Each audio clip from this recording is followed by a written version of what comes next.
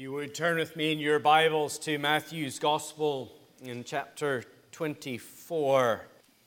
Matthew's Gospel, chapter 24. This is on page 829 of the Church Bibles. Matthew chapter 24, and this morning we'll look at simply the first two verses. Jesus left the temple and was going away when his disciples came to point out to him the buildings of the temple. But he answered them, "You see all these, do you not? Truly I say to you, there will not be left here one stone upon another that will not be thrown down." Let us pray. Our Father in heaven, we pray for the ministry of your Holy Spirit now as we come to study your holy, inerrant, and infallible word. Lord, we ask that he would open this word to us. We pray that he would teach it to our hearts, that he would lead us on and guide us in our studies, that we might hear the voice of God as you speak to us in your word. Father, we pray this in Jesus' name. Amen. Well, I think the end of Matthew chapter 3 is one of the most melancholy parts of Matthew's gospel. Having just gone through a debate that began when Jesus entered the temple back in chapter 21, verse 23, a debate that has, I think, been thrilling to watch and to listen to as Jesus has gone toe-to-toe with his opponent and as he has engaged their various attempts to trap him and entrap him using various tactics and topics, both theological and political. There's been something, I think, tremendously exciting to sit on the sidelines, to go through these chapters and watch Jesus, to listen to Jesus as he has masterfully countered his opponents, and he has literally left them speechless, just as he has left the wider audience, Matthew tells us, marveling. These chapters 21, 22, 23, they're exciting chapters to read. There's something thrilling about watching this sparring as these two tribes go to war, as these two kingdoms launch against each other. And with verse 36 of chapter 23, it's clear, I think, that in this battle between King Jesus and the religious power brokers, by verse 36, it's clear that it is Jesus who is the unquestioned victor.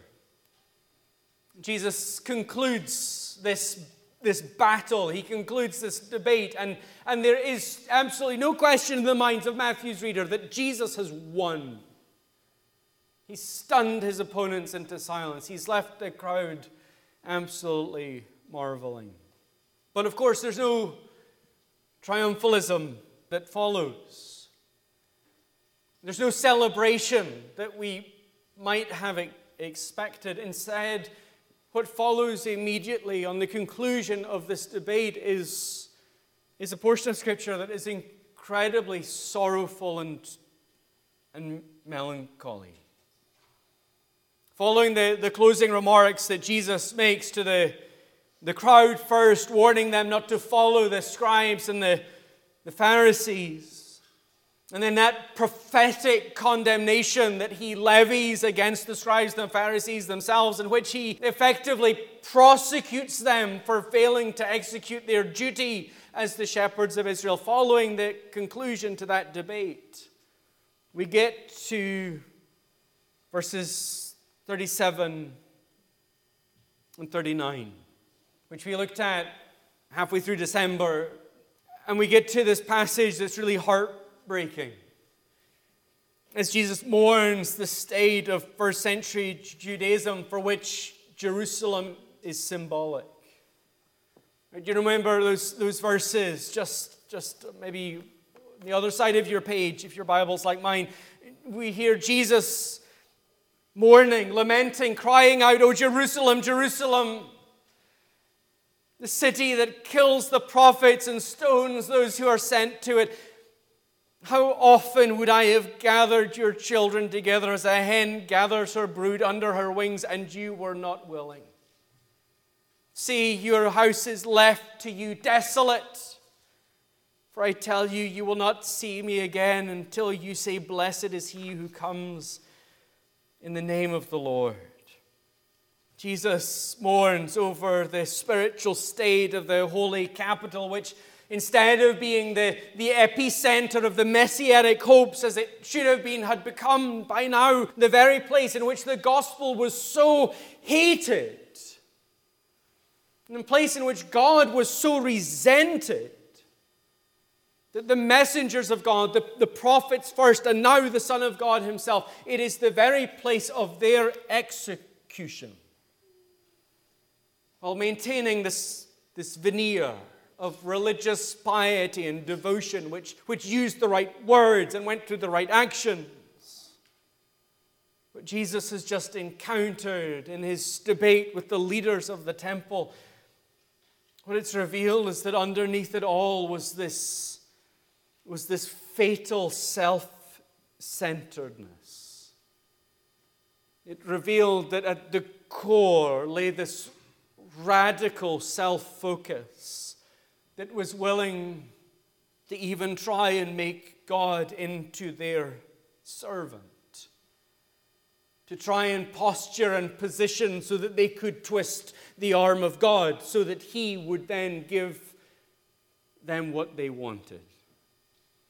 The resentment, the hostility that Jesus has received in Jerusalem has revealed that their religion was nothing more than a hollow shell.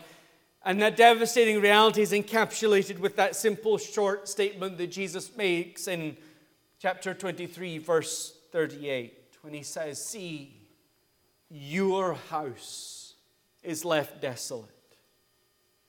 You understand what he's saying? They had so twisted and so corrupted their religion. And with it, they had so twisted and corrupted the temple that it was no longer God's house. It was their house. This temple was no longer the great monument to redemption that God had established it to be, but now it was this hollow monument to their own selfish idolatry, this building, this grand and glorious edifice, everything about which testified to the love and the grace of God for his people. Right? Everything about the temple declared the gospel. Everything about the temple spoke of the glory and the holiness of the one who dwelt within it. Its position in Jerusalem meant that it declared abroad the gospel of grace, that here is the most holy God dwelling in the midst of his people. The temple declaring that Israel's God is Emmanuel, that he's God with them, not remote, not foreign, not distant, not elevated, not cosmic, but there dwelling in the midst of his people. But Jesus says in verse 38 that temple's been abandoned. It's been left desolate, or to paraphrase the words of an old Scottish minister, it had been left cold, drear, and death damp, now that the King had departed from those hallowed halls. This glorious palace of grace stood desolate, a testimony to the fact that the King had been rejected by his own, a testimony no longer to the glory of God among his people, but an empty palace that testified to the rebellion of his people. And as Jesus leaves this temple and he crosses the Kidron Valley to go to the Mount of Olives, he addresses his disciples directly and he begins to explain to them what this all means when it comes to the establishment of his kingdom, that kingdom that he has been teaching them about for the past 3 years. And it begins, we see here, with a seemingly idle comment by the disciples. Right after those melancholy verses at the end of chapter 23, you remember when we noted them, it seemed that that Jesus says those words at the end of chapter 23 with no specific audience in mind. They read almost just like a private utterance, like just something he says to himself as he gazes out over Jerusalem. But it seems the disciples heard it. And it seems that having heard it, they don't know what to say. They walk over through the temple precincts with Jesus as they go through the east gate, as they go down into the Kidron Valley. Imagine that Jesus' sense of sorrow was palpable, and so the disciples don't say much.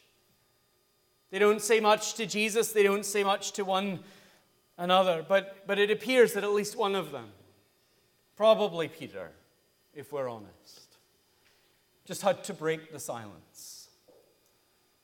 And so he points out to Jesus just how wonderful the buildings of the temple are. Now Matthew doesn't quote him, but Mark does, quotes this disciple, whoever he was. And this disciple said, "Look, teacher, what wonderful stones and what wonderful buildings." Right, and you understand that's a throwaway comment. It's an idle comment. It's just something to break the silence, like talking about the weather. Because it's just so obviously true. The temple was this magnificent structure. Josephus, the first century Jewish historian, describes it for us. And he says, the outward face of the temple in its front wanted nothing that was likely to surprise either men's minds or their eyes. For it was covered all over with plates of gold of great weight. And at the first rising of the sun reflected back a very fiery splendor, and made those who forced themselves to look upon it to turn their eyes away just as they would from the sun's own rays. But this temple appeared to strangers when they were at a distance like a mountain covered with snow. For as to those parts of it that were not gilt, they were exceedingly white. This temple was unimaginably glorious. It was magnificent. And so just like speaking about the weather, this comment made by the disciple about the temple must have just seemed like something innocuous to talk about, something that's so obviously true that it will break the silence but not do much else. But in response, Jesus says something to them that never in their wildest of imaginations would they ever have expected him to say. Jesus answers them and he says to them in verse 2, "You see all these, do you not? Truly I say to you, there will not be left here one stone upon another that will not be thrown down." Jesus responds and uses this little idle comment as an opportunity to press home to his disciples more of the significance and the implications of all that they have just seen take place in the temple. Jesus says to them that despite its impressiveness, despite its beauty, despite its seeming strength and permanence, a day is coming when this monolithic structure will crumble to the ground like a house of cards, and not one of its stones will be left standing. A day is coming when it will be utterly destroyed, when its glory will be ground into the dust of the earth. A day is coming, Jesus says, when this cold, drear, death-damp, empty palace will simply be left to the wrecking ball and resigned to the annals of history. It is a stark and a shocking thing for Jesus to say. And the disciples don't know what to do with it. Right? Notice there is a conspicuous silence between verses 2 and 3. It seems that what Jesus says just knocks the wind out of the disciples. Right, and I think this is probably another one of these moments, and as we have seen, they don't happen infrequently. I think this is one of these moments where the disciples, coming out of this debate, having heard Jesus, having seen Jesus with his opponents, they now think, we know what's going on. We know who Jesus is. We know what he's going to do. And Jesus says this, and it whips the carpet out from underneath them, and suddenly they have no idea what's going on. Right, look how Matthew writes about this. It seems that having said this, as they cross the temple courts, the disciples don't have anything to say in response. Jesus says this to them, and they go down, they go across the Kidron Valley, they go up the Mount of Olives, and it's not until they've gone up on the Mount of Olives that they get their thoughts back together again, and they're finally able to say something in response and say to Jesus, tell us, when will these things be, and what will be the sign of your coming at the close of the age? And it's a response that says, we have no idea what you're talking about, Jesus. Right? And we can understand their confusion, can't we? After all, the temple is the very central point of everything that they believed. The temple was the very epitome of everything that they believed about God and everything that they understood about themselves and everything that they understood about salvation. The temple was the encapsulation of Israel's hope. Here is the hope of a God who is willing to accept a substitute to die in the place of a sinner. Here is the hope of the forgiveness of sins through the sacrifice of that substitute. Here is the hope of reconciliation with God through that forgiveness of sins. Here is the hope of a return to Eden. Here is the hope of the entry into the true promised land. Here is the hope of rest for their souls in a world of crushing evil. The temple breathed the hope of the gospel. And now here was Jesus on the heels of his victory over his opponents. Jesus, who they are now more convinced than ever is indeed the long-promised, anticipated, prefigured Messiah who has come to bring all of God's covenant promises to their glorious fulfillment in the inauguration of his kingdom. And he says to them, what it means is that this temple's going to be destroyed. It's going to be razed to the ground. What could they say to that? What could you say to that? Destroying the temple, something that's done by God's enemies, not by God. And as Israel had seen firsthand, and as the Babylonians had come in and swept in, it was something that the enemies of God does. They come in, they destroy the temple. It was something they'd seen again as the exiles had returned and tried to rebuild that temple and faced that opposition seemingly at every turn. It's the enemies of God who destroy the temple. It's God who builds the temple. Right? And so how on earth are they to reconcile who Jesus is? The great conquering Son of David who is here to establish a kingdom in which the people of God are granted rest from their enemies. With this statement that seemingly the ultimate act of God's enemies is just about to take place. What do you say? And so they ask Jesus this question eventually of when it will happen. What does it mean? And as you'll see next week when we come to look at Jesus' answer, he doesn't answer that question directly. He'll go on and warn them about all the things that must take place during the end times. That is the period between the ascension of Jesus and his return. Jesus will go on to explain how the kingdom that he is about to establish will not mean temporal rest and peace for his people, but in fact the opposite. Jesus doesn't directly answer their question because there is more that they will have to see. There's more that they will have to understand before they can understand the significance of what he has just said. But remember, the disciples are still struggling to understand what Jesus has told them about what would happen in Jerusalem. Right on the road down from Caesarea Philippi, Jesus has repeatedly told his disciples what would happen when they get into Jerusalem. He's told them that he's going to be arrested and tried and crucified and buried, and on the third day he'll rise again. But we've seen the disciples just failing to grasp what Jesus is saying. This is so contrary to what they've been expecting that they have struggled to believe that Jesus literally meant what he said. You remember Peter went even so far as to rebuke Jesus, telling him that such a thing could never happen to him. And in the triumphal entry, the clear victory over his opponents in the temple, no doubt, had bolstered their belief that what Jesus had come to do in Jerusalem was retake Palestine from the Romans and sit on David's throne in a restored Jerusalem. But this talk of the temple being destroyed is absolutely antithetical to that.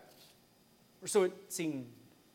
But what the disciples couldn't yet see, but what we can see, because we know how the story ends, is that what Jesus is revealing to his disciples here is more of how what he had come to truly do was far greater than anything they could have ever imagined. This destruction of the temple would not be a sign of his defeat.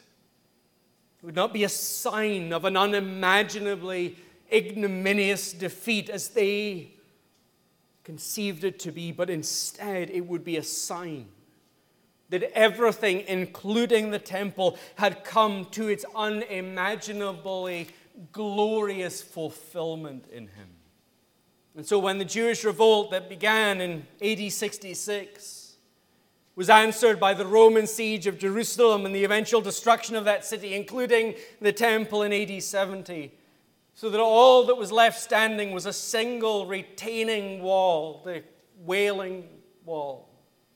It was not a sign that Jesus had failed as the Son of David, but it was the ultimate sign that he had succeeded and done it in a way that far superseded anything that these disciples could have expected or anticipated. The destruction of that temple was the very validation that everything that Jesus had said and done was true, and all the promises of God were now yea and amen in him. The devastation, the destruction of that temple was the declaration to all the world that the old has now gone and the new has come.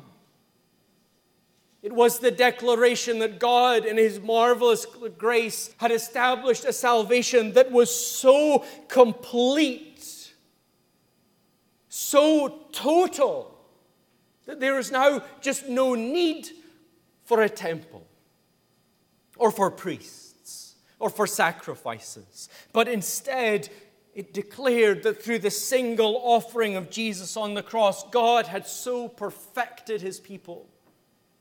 He had so totally removed the guilt of their sin, so totally removed the guilt of our sin, that there was now no hindrance to total fellowship with God. What Jesus is telling them here, but what they won't understand until much later, really until Pentecost, when the Holy Spirit will come and descend upon the church, is that this physical temple isn't destined to be destroyed because Jesus has somehow failed, but its destructions would be the greatest of declarations to all the world that Jesus had succeeded and that he had done it in a way that it was, as yet for these disciples, unimaginably great. This temple will be destroyed because it will be replaced by an even greater temple. As God comes to take up residence no longer just with his people, but in his people.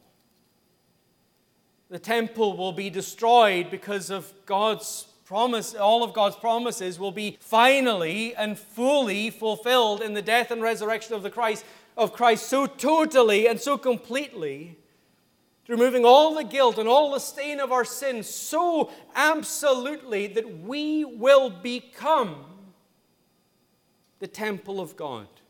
Right? Do you remember how Paul described it in the passage that we looked at last Sunday morning in 2 Corinthians 6? We are the temple of the living God.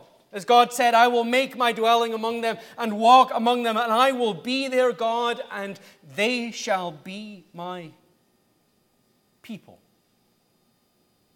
You understand the imagery he's using there? He's saying that now in the church where we are brought back to Eden, God dwells amongst us and he walks amongst us just as he had done with Adam in that garden. But more than that, because he doesn't just dwell with us, he dwells in us. We are the temple of the living God. It's what he mentioned briefly in 1 Corinthians, first in chapter 3, when he says, do you not know that you are God's temple and that God's Spirit dwells in you? And then again in chapter 6, he says, do you not know that your body is a temple of the Holy Spirit within you, whom you have from God? The classic statement, of course, is found in Ephesians 2. So then you are no longer strangers and aliens, but you are fellow citizens with the saints and members of the household of God, built on the foundation of the apostles and prophets, Christ Jesus himself being the cornerstone, in whom the whole structure being joined together grows into a holy temple in the Lord. In him you also are being built together into a dwelling place for God by the Spirit. That first temple was destroyed by God because it was gloriously fulfilled in Christ. He is the true and better priest who offered a true and better sacrifice of himself once and for all, so that whosoever is joined to him by faith is able to have their sins so absolutely forgiven that they are wholly united to God, to the point that God by his Spirit dwells in us. The shadows and the symbols, the figures and the signs, they had done their work. And through the work that Christ would do on the cross just a few days from this point, a sinful humanity would be reunited with the holy God that so superseded that temple that it would crumble in response. Those cold, drear, death-damp halls, replaced by a living and vibrant temple, a total union between God and his people. Those cold, drear, death-damp halls replaced by a temple in which the very life of God pulses in its veins. Now, this all might seem like lofty theology, but it's vital for us to understand, for us to grasp. All the talk about a possible rebuilding of the temple, the news flash that hit a few months ago that a red heifer had been born in Israel, a true sign that a third temple would be built. You understand that all misses the point. The new covenant inaugurated by the death and resurrection of Christ. The new covenant in his blood, as he described it in the upper room, means that all such things are now gone. Not because they have been lost to be replaced later, but because they have been superseded. Those old wineskins have gone and new ones have been brought in their place. And unless you understand the glorious reality of that new covenant, this glorious reality that God does not just now dwell with us, but in us, you really will not understand just how wonderful the saving work of Christ is. May God bless his word to us. Let us pray. Our Father in heaven, we thank you for these words. We thank you for the destruction of the temple. We thank you that now in Jerusalem there is no temple to visit because a greater temple has been established. As our Lord said to his opponents, destroy this temple and in 3 days I will rebuild it. As John tells us, he's speaking not about the physical temple but of the temple of his own body. We thank you that by our faith in him, we are grafted to him, we are joined to him, united to him, that his Spirit dwells in us. And we are now this new covenant temple, intimately and unbreakably joined to God. Not just near God, but joined to God. Oh, Father, it is too much for our minds to grasp. But we pray for the help of your Spirit, that you would teach us more and more of this wonder of this gospel, and that we would stand in awe of your love for us in Christ. For we pray this all in his name.